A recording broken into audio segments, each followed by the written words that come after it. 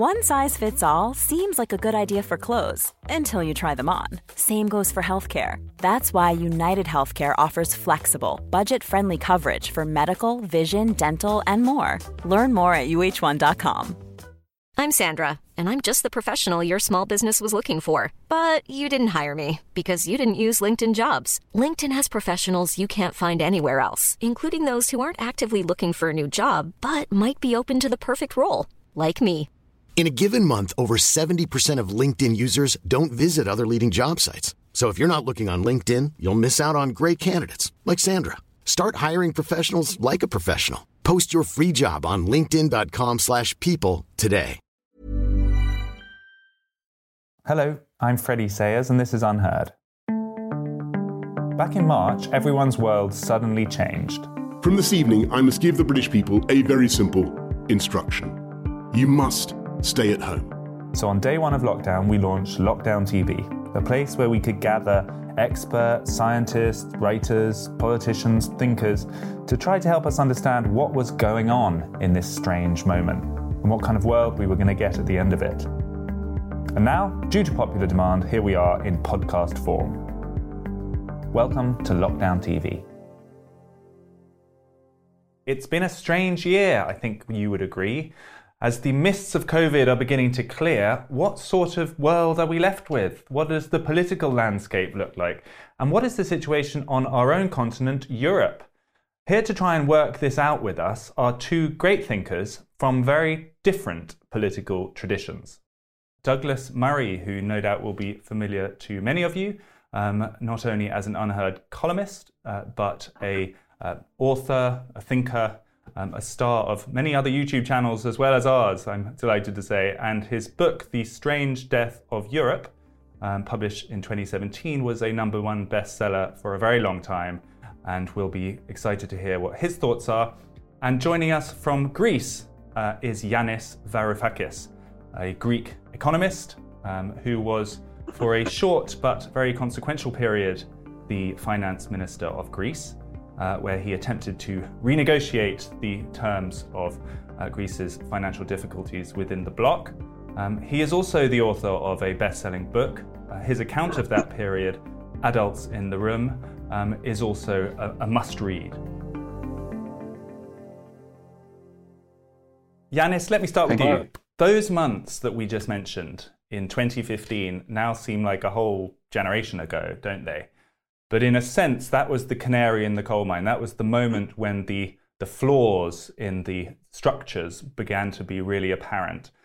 Looking back now, what do you see as the biggest flaw? What do you see as the mistake in the European project that was revealed then and that has since become apparent? Thank you for the invitation. Thank you for being here. Thanks, Douglas, for this opportunity to exchange views. A small correction before I answer. The flaws appeared immediately after Lehman's collapsed in 2008, because the grand financial crisis coming from the other side of the Atlantic, just like it had done in 1929, exposed the architectural fault lines and faults of the European economy. In exactly the same way that it happened after 1929, it happened in 2008. And for reasons that are not too dissimilar, not the same, but not too dissimilar. So what we had was, after the 2008 crash on the other side of the Atlantic, the Eurozone banks, just like the UK banks, went bankrupt. The difference was that, unlike Britain, the European Union had, the Eurozone, had a rule that the central bank is not allowed to bail out banks or states. So for years, between 2008, 2009, 2010, and so on, they were pretending not to be bailing them out, when they were bailing them out by cynically transferring the losses of the banks onto the shoulders of the weakest taxpayers. And of course, the weakest taxpayers happened to be in Greece, by accident, by a historical accident. And so it was a perpetual concealment, fraudulent concealment of insolvencies, which came to a head when the people of Greece elected somebody like me to go to the European Central Bank, to the European Union, and to some extent to the IMF, and say to them, I'm not taking another credit card from you in order to pretend that I am repaying the previous credit cards. Yeah, that's what really made 2015 substantial, significant, that a government was elected to say no to the powers that be, who wanted simply to roll over an unsustainable debt. So to extended debt. So at the time, Yanis, you went all the way to the edge with what was then called Grexit, but you stepped short of actually taking Greece out of the European Union. Looking back, do you still think that was the right decision? Absolutely, but I wish we had gone all the way to the edge. I was trying to push our government all the way to the edge, but in the end, as it turned out, behind my back, my prime minister had agreed with Angela Merkel that they wouldn't go to the edge and that he would capitulate. And I found out later that that was the case when we got a thumping 62% of the Greek people, very courageous people, saying, no, we are going to go to the edge. But the prime minister on that night, he effectively overthrew the people.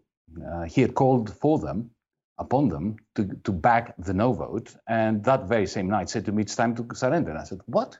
Tonight is the time to push things to the edge. And if we needed to get out of the euro, fine. If we could have a debt restructure within the euro, again, fine. What was not fine was the surrender to this permanent concealment of our insolvency.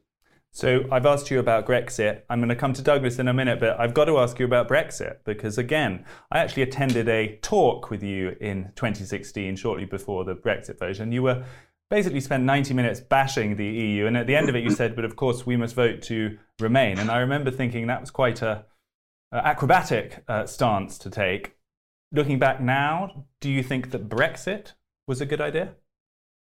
There was nothing acrobatic about that because I was not a supporter of Brexit. What I was saying was that I'm not going to stay in the Eurozone, at any cost. And I think that is a perfectly reasonable position. Yeah, it's supposed to be a union of not equals, but at least of voluntary members who are in it in order to extract mutual benefits. And membership is not an end, it's a means. And when those means are leading to unfathomable ends, you get out, if need be. But I didn't think that was the case for the UK. The UK was lucky enough not to be in the Eurozone. Now, to cut a long story short, to answer your question, look, I was, as you put it, I was an ambivalent Remainer. I was ambivalent about my support of Remain, but, weighing up the pros and cons, I thought that Britain was better off. The weaker people amongst the British population would be, in the long term, better off. And Europe, more generally, would be better off with Britain within rather than without. But the day after the referendum, I could see that the problem were the Remainers, because they were simply anti-democratic. They treated those who voted with a slim majority, but with a majority nevertheless, with contempt. And they went into a 4-year long path towards a second referendum, which I opposed. And my view was, we fought for Remain, we argued for Remain, we lost. Brexit should take place, and that's it.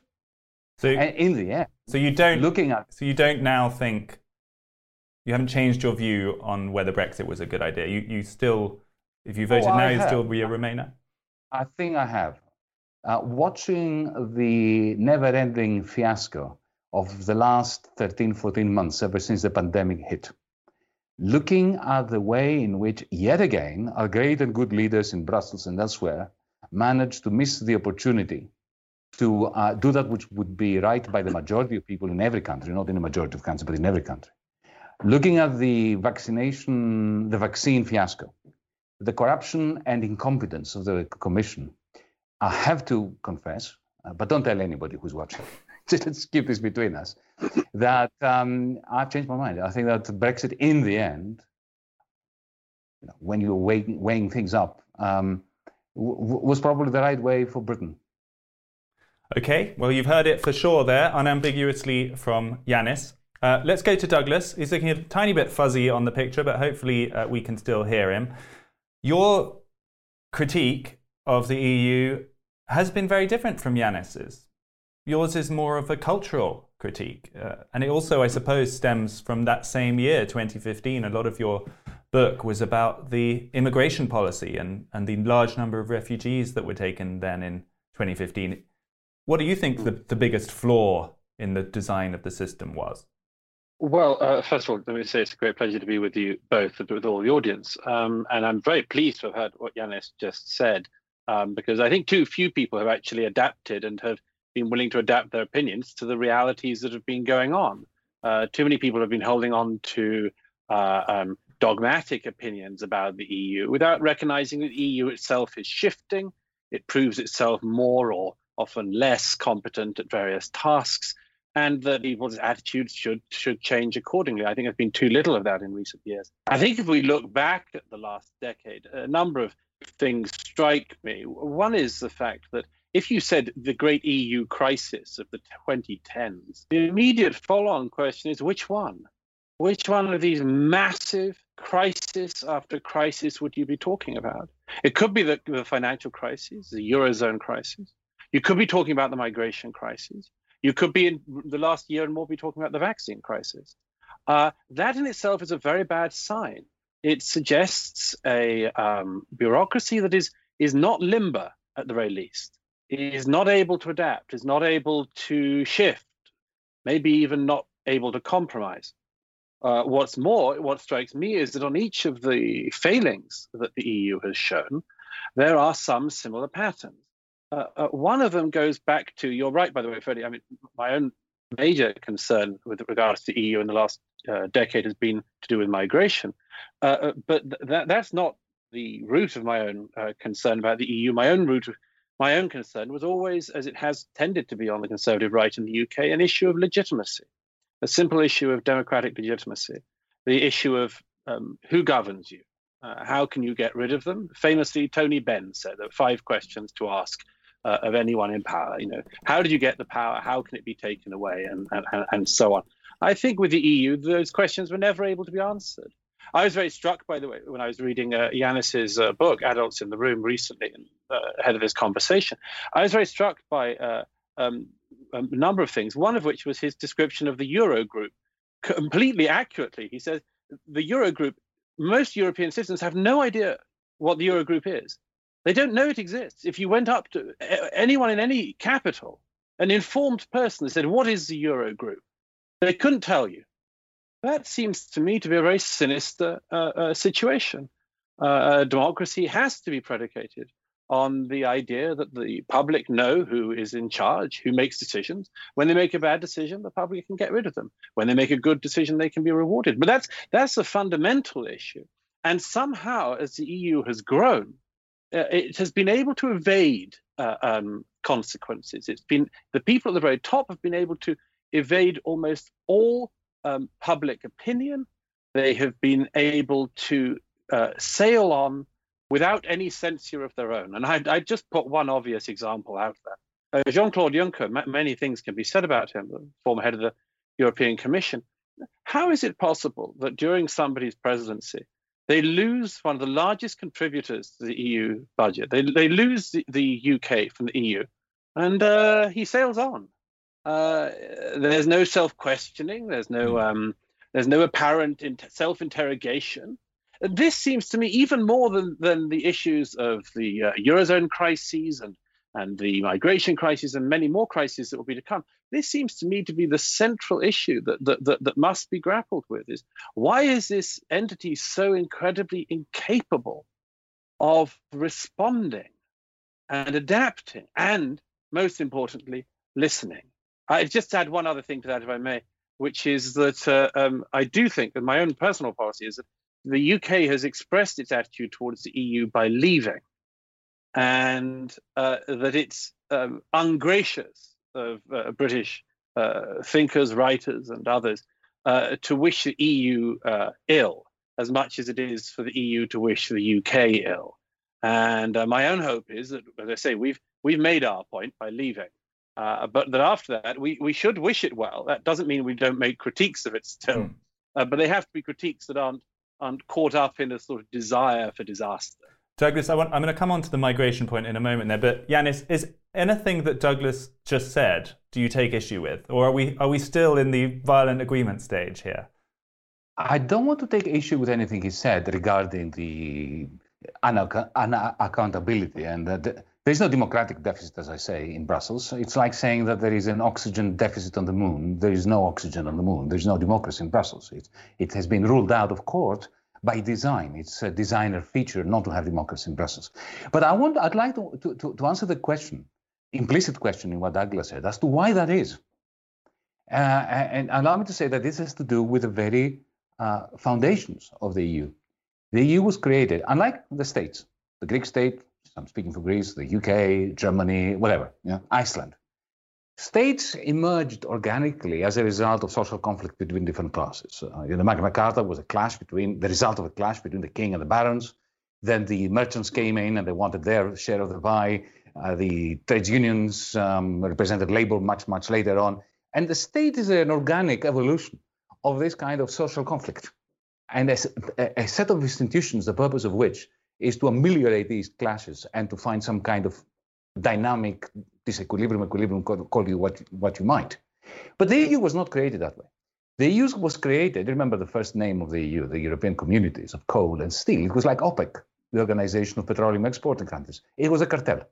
It was a cartel of coal and steel. Then they introduced the automakers, the electrical goods manufacturers, and finally the French farmers in the Treaty of Rome with the Common Agricultural Policy. The whole point was to limit competition between those large economic interests, oligopolies, and to create a bureaucracy in Brussels that would manage, on behalf of big business, this continental market, oligopolistic market.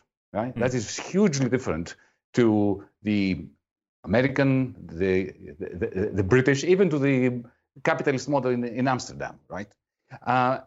And cartels do splendidly during periods of growth. So when the price of oil is going up, OPEC was working quite well.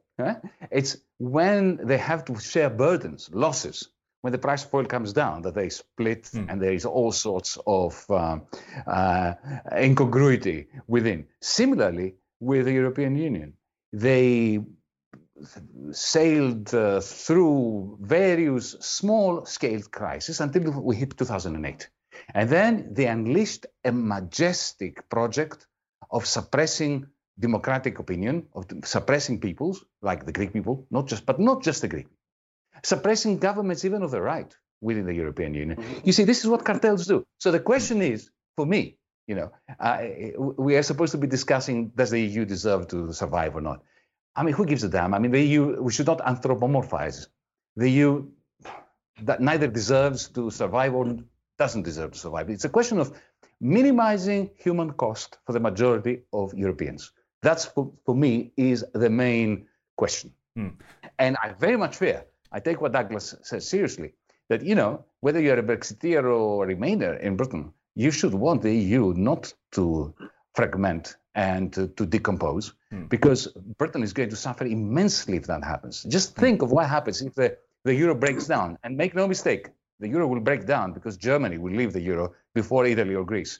That would be a catastrophe for Britain. That sounded like a prediction. Let's go back to Douglas, if I may. I'm keen to talk a little bit about the migration question here, because we've heard about the economic structures, but the reason your book in 2017 did so well, in a way, is that it chimed with this sense of something civilizational going on, or was there a question of European civilization? How was this being affected by the large numbers of new arrivals?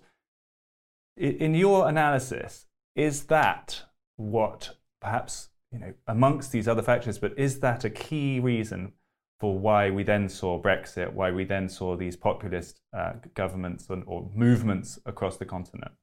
I think that the migration crisis of the mid-2010s was an extraordinarily important moment, but it was not the start of this particular challenge.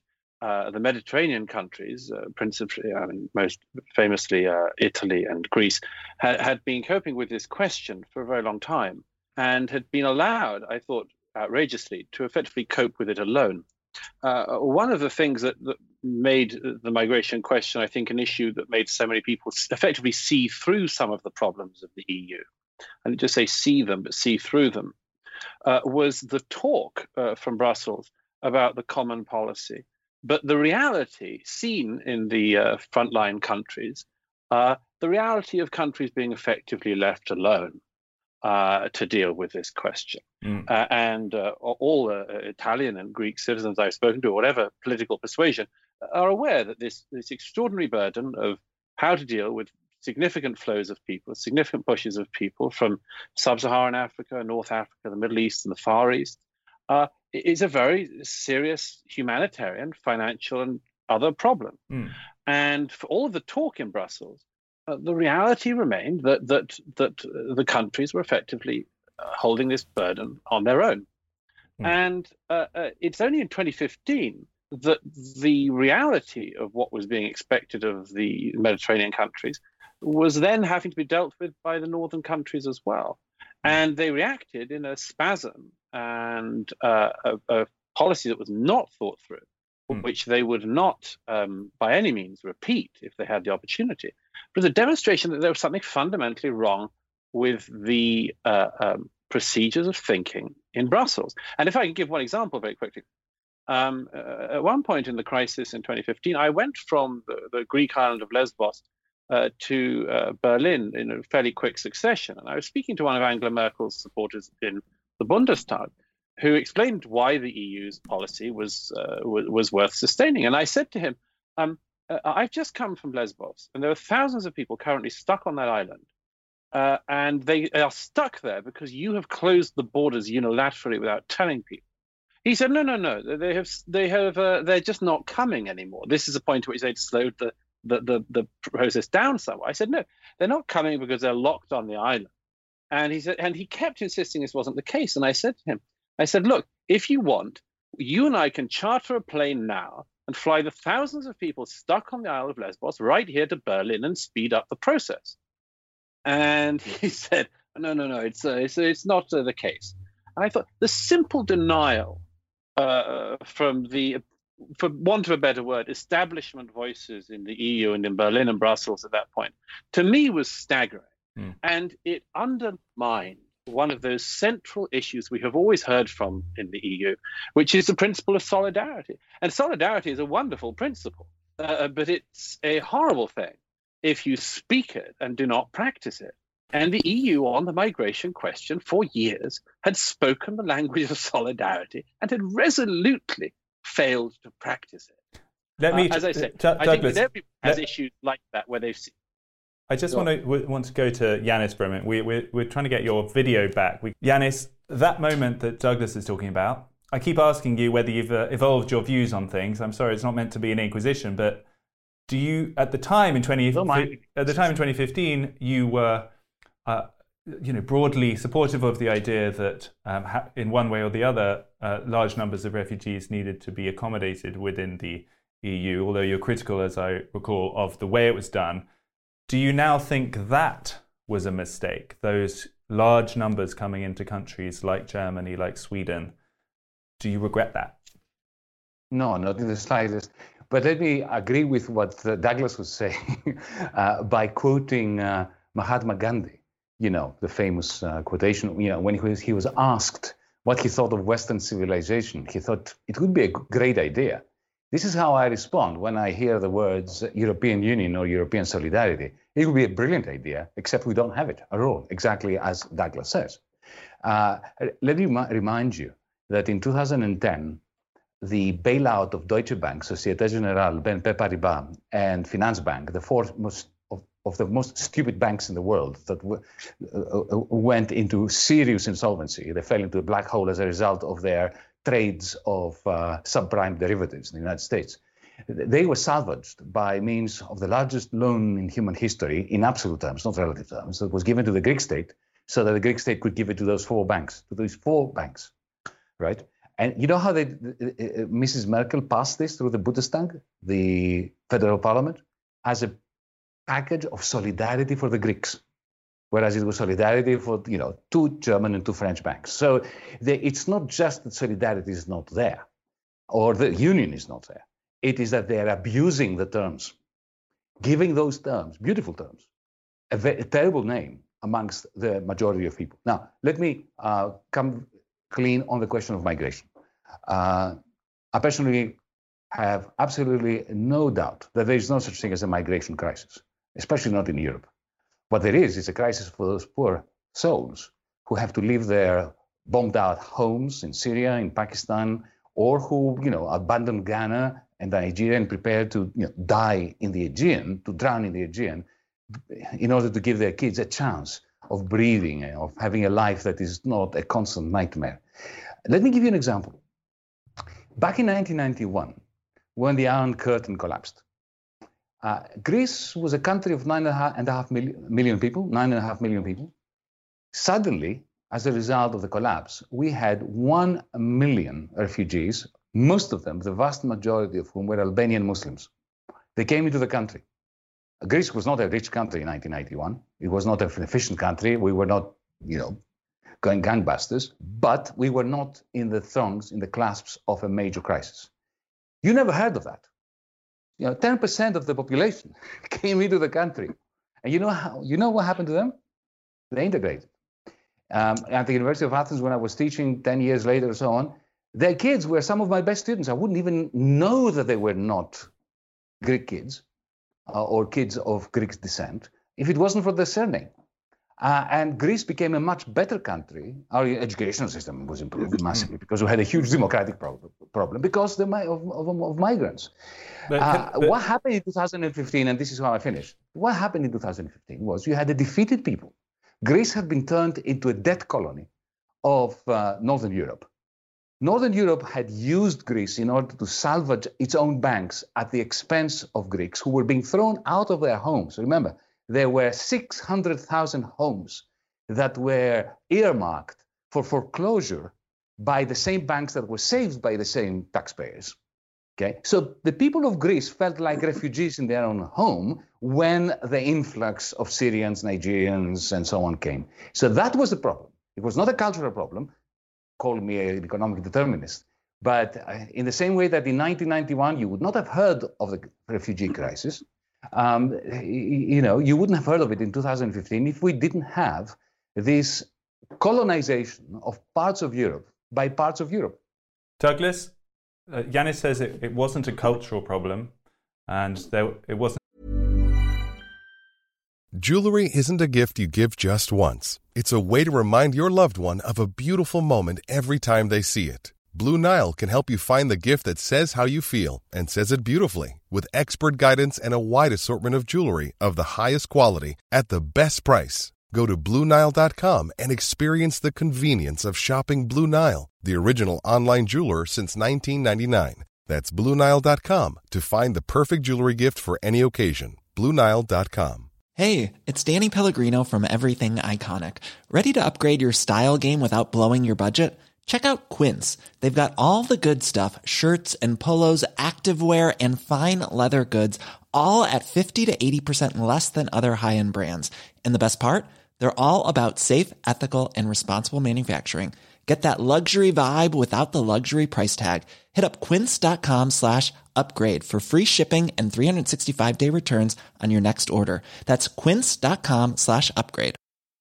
Hiring for your small business? If you're not looking for professionals on LinkedIn, you're looking in the wrong place. That's like looking for your car keys in a fish tank.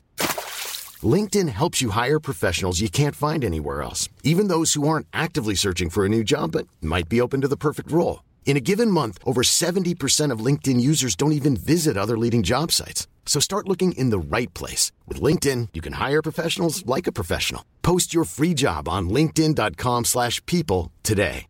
This is Paige, the co-host of Giggly Squad, and I want to tell you about a company that I've been loving, Olive & June. Olive & June gives you everything that you need for a salon-quality manicure in one box. And if you break it down, it really comes out to $2 a manicure, which is absolutely insane. It's also so easy to get salon-worthy nails at home with Olive & June. The difference between how your nails used to look when you did them yourself and now with the Mani system is a complete game changer. The best thing about Olive & June, too, is it's a quick dry. Dries in about 1 minute, lasts for 5 days, and full coverage in up to 1 to 2 coats. Visit oliveandjune.com/perfectmani20 for 20% off your first system. That's oliveandjune.com/perfectmani20 for 20% off your first system. To migration crisis per se, do you take a different view? Yes, I mean, we obviously disagree on this. It certainly was a crisis. One of the reasons why we know it is because, as I say, it is not a policy that the EU has continued with. If it was such a great policy, the EU would not have started to shut borders, try to beef up the Frontex agencies and more. They haven't done quite enough, as I see it. As we speak, the last 48 hours, several thousand people landed again on the island of Lampedusa, just off Sicily, and that's a little hint of the fact this could yet keep rolling as a challenge for the EU. But I also obviously disagree about the nature of the migration question. I think that, for instance, large numbers of Albanians going into Greece poses different issues than large numbers of Somalis going into Sweden, for instance. And one might debate exactly what those differences are, but they are differences and they do exist. The issues with migration always come down to the same two or three things: who's doing the moving, what the numbers are, and what the speed are. And clearly the speed and the numbers, at the very least, of 2015 were unsustainable for the EU, which is why a panic set in from Berlin and Brussels, even from Stockholm, which meant that they pretended that they had meant to do what they did, and yet haven't done it again. You can tell an awful lot about political mistakes by that simple question of, would you do it a second time? And even a politician who's made a mistake once tends to not want to say it was a mistake the first time, but you can tell they think it's a mistake because they will not do it again. So can I ask, Douglas, are you happy with? I mean, you talk about how there's now Frontex and there's much more border control, and actually some of the noises. Just this morning we had Michel Barnier, a potential presidential candidate, talking about how he wants an immigration freeze for a number of years coming up. And he's not happy with free movement as it stands. You know, in the year of COVID we've just had, the borders have been going up. The nation state has been everywhere. There's actually been a kind of nationalism in the air. Do you observe those things with happiness and think they are good developments? Well, my own view in the last years is rather amusing, at any rate, to those of us who've talked about the issue of migration. We've always been told that you can't stop migration. And here we are in an era where it's been completely stopped. You hear people who have been open borders advocates like Justin Trudeau in Canada suddenly saying no foreigners were allowed into Canada. I can't say I relish that kind of language. I don't enjoy it by any means, but it's interesting seeing it. As I say, that after a generation of being told that you can't stop migration by closing borders, we've been told that you can stop viruses by closing borders. So clearly there's some confusion about this. I'm not persuaded, incidentally, that people like Monsieur Barnier in his interjection this morning are by any means sincere. He is attempting to make a run in a country whose views have hardened significantly in recent years. We see a political terrain able to be grabbed by somebody on the right who hopefully isn't a member of the Le Pen family. There is very clear open ground in France to Monsieur Macron's right. Mr. Barnier may well be trying to grab it. But I don't think it's anything more than that. And by the way, just to make one observation that's perhaps rather obvious, but I'll make it anyway, which is that if Monsieur Barnier had talked like this some 6 years ago, Britain might still be in the EU. It is quite extraordinary hearing the politicians who said nothing could be done about migration and much more, then doing this very reactionary swing to the right. And when they do it, they seem to do it, as Monsieur Barnier has just done, in this cack-handed way. They give people what they think people want, and they always just slightly get it wrong.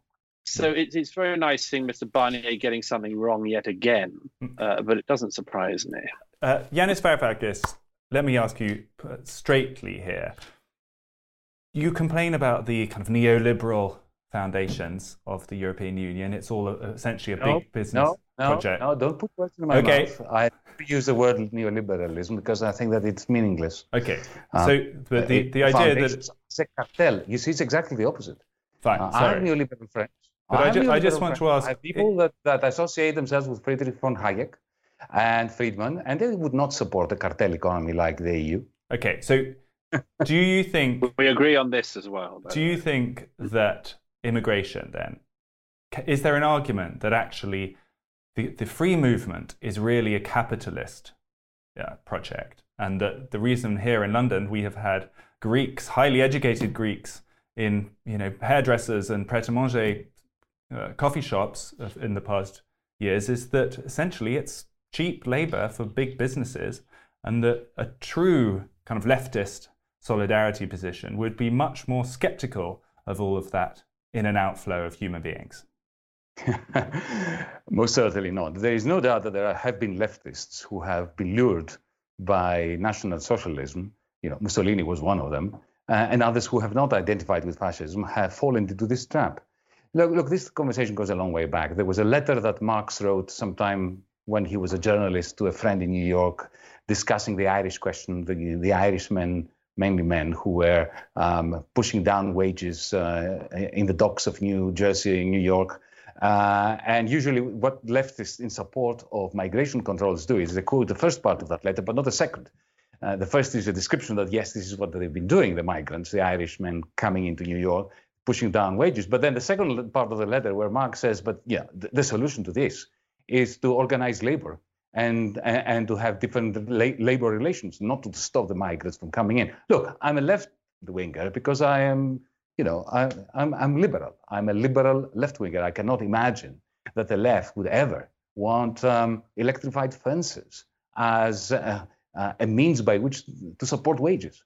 And in any case, as an economist, I can tell you there's absolutely no evidence that in the medium run, let alone the long run, migration is detrimental to the interests of the local proletariat. But this is a long discussion we can have. Allow me to say, briefly about people like Barnier, like Macron. They prove that the last resort of those running the cartels in an incompetent and corrupt way is a kind of racism. They always fall back on it. And they always try to steal the thunder from the Le Pens and the Salvinis of the world when the Le Pens and the Salvinis of the world get stronger, not because of migration, but because of hopelessness. Look at Italy, for instance. Yeah, for the last 20 years, the per capita income of the vast majority of Italians has been falling steadily because of the policies of the Eurozone. Every year, for 20 years, Italy has been getting richer, but per capita for the vast majority is coming down. And at some point, these people get mad. They get mad at the political system. They do have, Italy and Greece, we do have a migration crisis. The European Union does not have a migration crisis. Because, Douglas, I have to say that you're taking that very short space of time of about 4 or 5 weeks during which Angela Merkel said that the Syrians come in, and you are making it sound as if that was the policy of the EU. The policy of the EU was always Fortress Europe. We always had very hard electrified borders, not letting people in. It was only during this period because Merkel felt that there was a political point to be made by letting the Syrians in particular in, not the rest, right?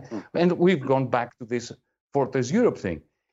It is the policies that have immiserated the many, especially in countries like Italy, southern Italy in particular, and Greece. They left those countries to their own devices to deal with the migration, very large numbers, and Lesbos and Lampedusa, as you mentioned. In other words, they have dissolved the very notion of a union.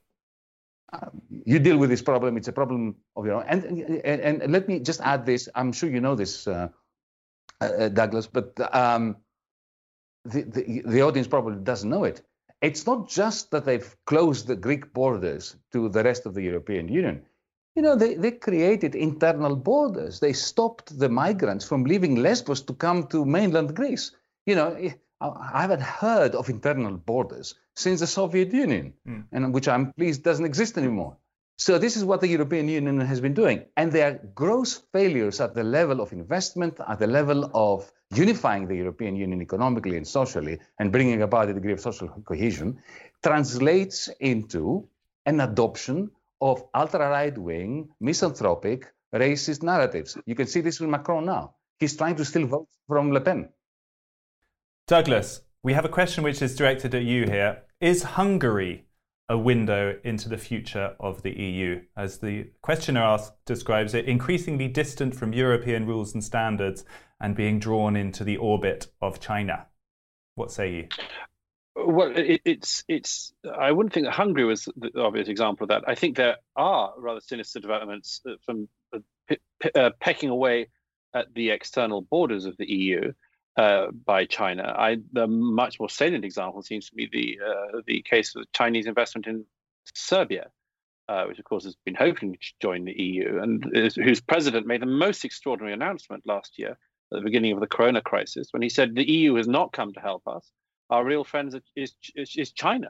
I thought that was one of the most sinister signs on the edges of the EU of a struggle that is going to be growing in the coming years. It's certainly coming down the road, and which I don't think enough thought has been given to. It's definitely an example of the downside of Chinese investment, that it is also part of a political project.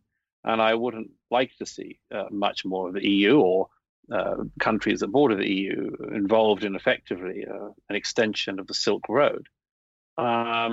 Hungary has, of course, gone to China as well as Russia for vaccines. And it may be what the question is thinking of. I'm not fast to condemn countries for doing that within the EU.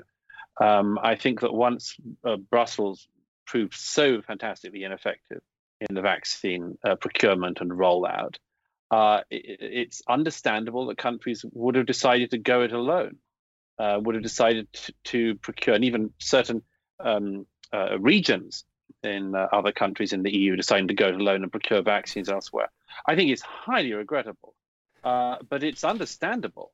And anyone who would condemn it has to say you would have to condemn a national government for trying as swiftly and efficiently as possible to procure vaccines for their populations. And I don't think it's right to condemn a national government for that. I think it's what a government should do. Again, it has sort of echoes of what Yanis said. This is my experience of this conversation so far, is that we have these two thinkers who have both been famously critical of the European Union, albeit from different angles. And to, I think, a lot of the audience, you're sounding quite similar some of the time in your cynicism about some of the structures and the motives.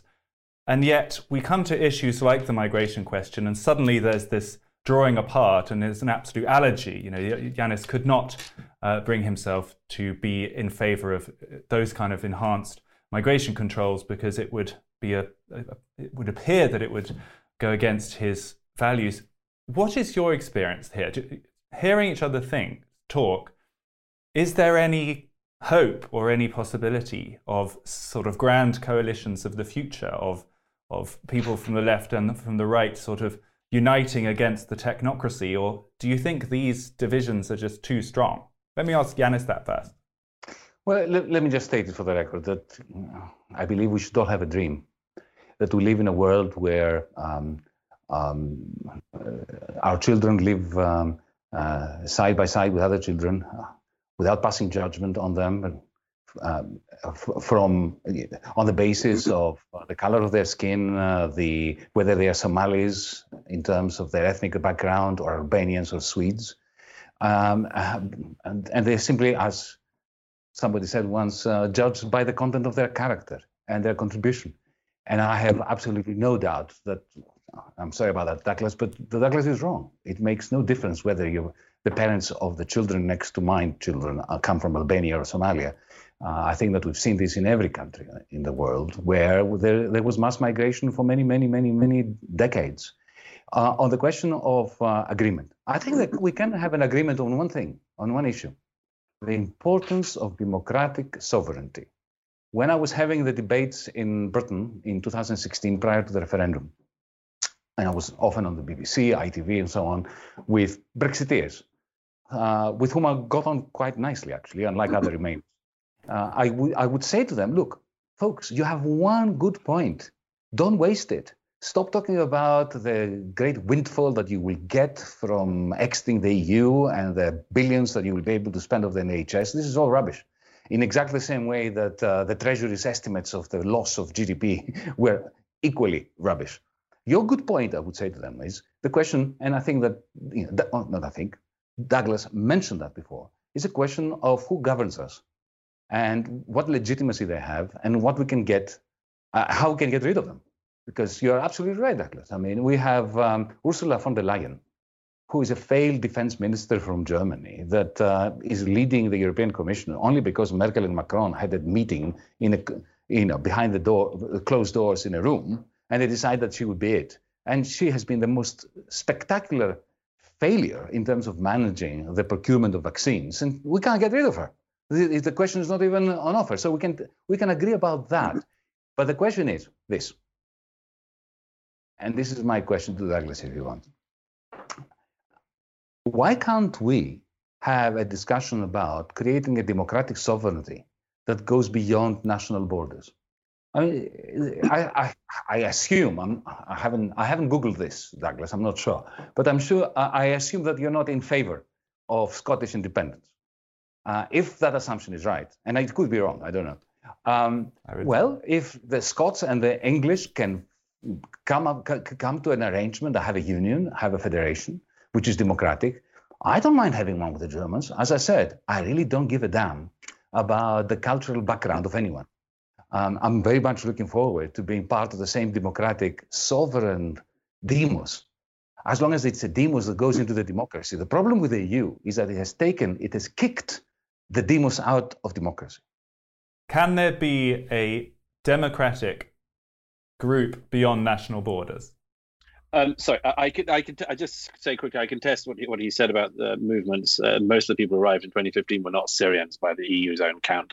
And this makes a big difference. The incompetent authoritarianism that Yanis describes at the EU level in relation to the Eurozone is the same in relation to migration. You allow large numbers of Syrians in, they turn out to also to be allowing large numbers of people from across the world. They don't know who they are. I think this is an example of wild and reckless incompetence at an EU level, and to paint it as just being Syrians fleeing the war is not compatible either with the data we have or with my own experience of being on the front line during that crisis. Yanis asked, by the way, about Scottish independence, among other things. I just say this, I'm not in favour of Scottish independence. I'm in favour of successful unions. And the United Kingdom has been a successful union, one of the most successful political unions in history. The EU has yet to show that it is a successful union, if it ever could be.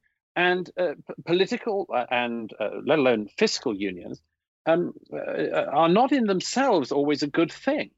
It would not seem to me to be a very good idea for financial or other reasons if there was a political union, a financial union between, say, Europe and North Africa. It doesn't seem to me, it never seemed to me a very wise idea to try to form a financial union which attempted to, let's say, flatten the ground and make German economic habits and Italian economic habits part of the same group. It seemed to me an unwise venture from the beginning, and I think we've seen that. There isn't any reason why political union in itself is a good thing. Peace, political harmony between states, absolutely. But I don't think there's any reason to regard it, as I say, as just simply a spreading out of political unions as always in themselves being a good thing. But Douglas, can I ask on Yanis's behalf, does that mean that if the European Union had been more successful, you would have been in favour of it? If the definition is, does it work? You have no principled attachment to the nation state as the largest unit. You'd be happy to go transnational in these democratic organisations if they were successful. Well, not especially comfortable with it, but political unions are always unions of intent, and they have to be agreed upon by the people. That's my baseline on it. And if again, I mean, it would come back to it. If the British public had been in favour of remaining in the political union of the European Union, I would have supported that decision. I wouldn't have agreed with it. I wouldn't have loved it, but I would have recognised its legitimacy. It is this issue of whether or not people want to be in a union or not, and where the government derives the power and authority from, that is absolutely crucial. And that's the thing that I think people from across the political spectrum can agree on. We have run into a trouble in Europe in recent years because a certain type of bureaucrat has decided that they are effectively able to pole vault over the inconvenience of public plebiscites, that they are able to pole vault over the disturbing habit of having to go to the public for electoral approval.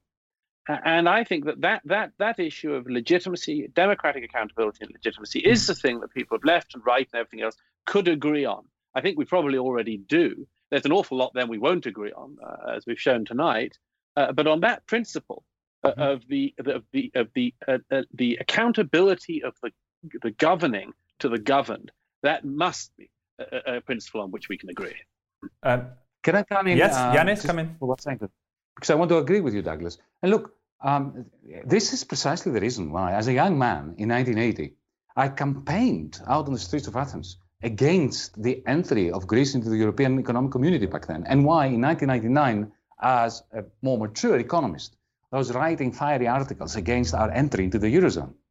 So if you and I were having this conversation back then, should we go into the EU, right? I would have voted against going into the EU, and certainly against going to the Eurozone. However, saying that we should not have gotten in is not the same thing as saying that we should get out, because of the difference between dynamics and statics. So for Greece to get out now of the Eurozone, the cost would be catastrophic compared to the benefits of getting in, which were very short term and in the end flippant. So, I agree with everything you said, that contempt for democracy is palpable. And I try to explain from my perspective, I called it a cartel which hates democracy, why that is the case. But given where we are, what do we do?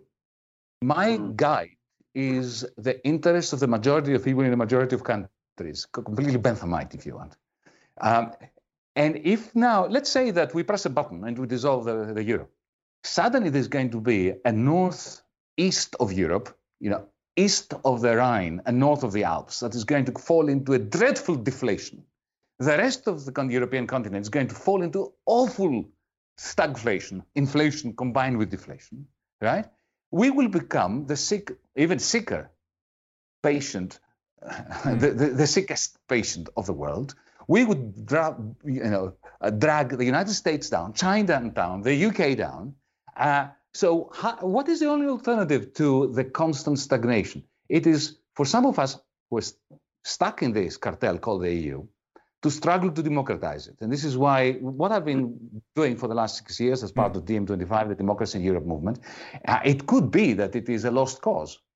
But then again, what is the alternative? Because, you see, it's not as simple as Brexit. Because, unfortunately, of the euro. Once you've created the euro, it's not a question, it's not like 1992 when you got out of the European exchange rate mechanism with my friend Norman Lamont, singing in the bath, famously. Because that's simply, overnight, you sever the link, okay? You have a little bit of inflation for a while, and everything goes back to equilibrium. No, you will need to create a currency from scratch that will take you at least 12 months, right? In order to devalue it. This is a nightmare. I was prepared to go ahead with that. But, it would be a major shock for the world. This is why some people like me, who are very critical of the democratic deficit, absence in the EU, are struggling to democratize this thing without having much hope that we will succeed, I have to add.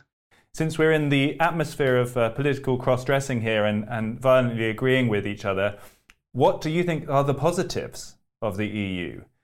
Did you find Remain arguments persuasive? And would you basically agree with Yanis that if you were on the other side of the channel, you'd still struggle on within the Union?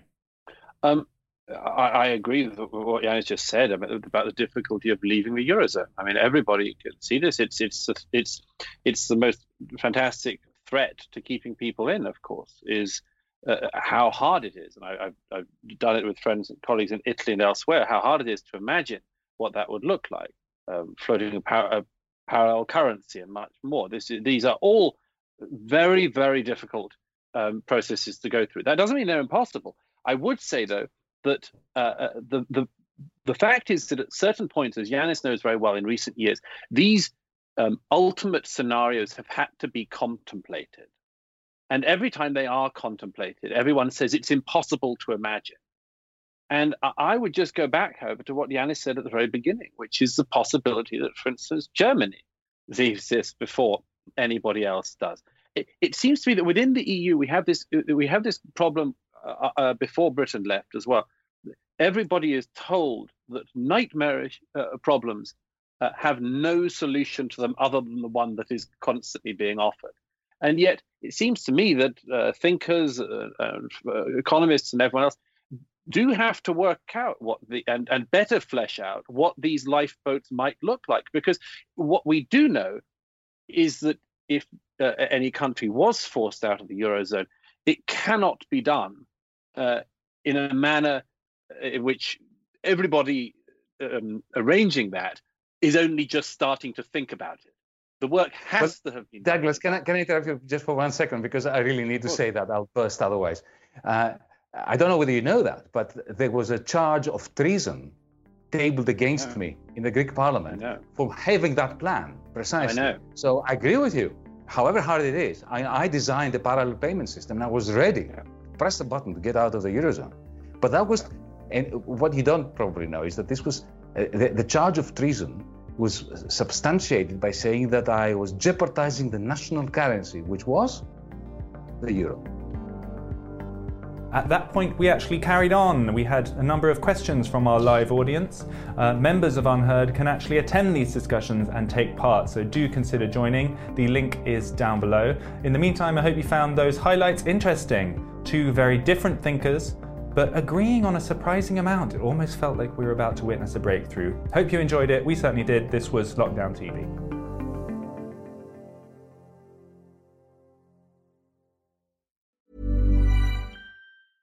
Hey, it's Paige DeSorbo from Giggly Squad. High quality fashion without the price tag. Say hello to Quince. I'm snagging high-end essentials like cozy cashmere sweaters, sleek leather jackets, fine jewelry, and so much more. With Quince being 50 to 80% less than similar brands. And they partner with factories that prioritize safe, ethical, and responsible manufacturing. I love that. Luxury quality within reach. Go to quince.com/style to get free shipping and 365-day returns on your next order. Quince.com/style. When you make decisions for your company, you look for the no-brainers. And if you have a lot of mailing to do, Stamps.com is the ultimate no-brainer. It streamlines your processes to make your business more efficient, which makes you less busy. Mail checks, invoices, legal documents, and everything you need to keep your business running with Stamps.com. Seamlessly connect with every major marketplace and shopping cart. Schedule package pickups and see your cheapest and fastest shipping options from different carriers. With rates up to 89% off USPS and UPS rates. And with the Stamps.com mobile app, you can take care of mailing and shipping wherever you are. Make the same no-brainer decision as over 1 million other businesses with Stamps.com. Sign up with code PROGRAM for a 4-week trial, plus free postage and a free digital scale. No long-term commitments or contracts. That's Stamps.com. Code PROGRAM.